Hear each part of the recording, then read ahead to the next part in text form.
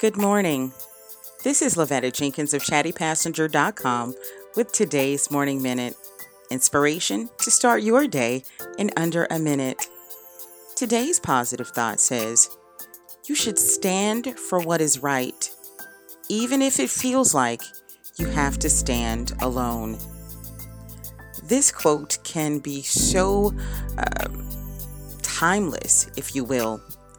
Timeless because people have been standing for what's right, even though it felt like it was probably wrong for the longest time. Listen, today I want you to think about what's right in your life. What can you make right? Stand for that. Even if it feels like you have to stand by yourself, speak up for it. Even if you feel like your voice can't be heard. You know what's right. It's just up to you to do it. If we all stand for what is right, the world will be so much more of a better place. Today I challenge you to do what's right.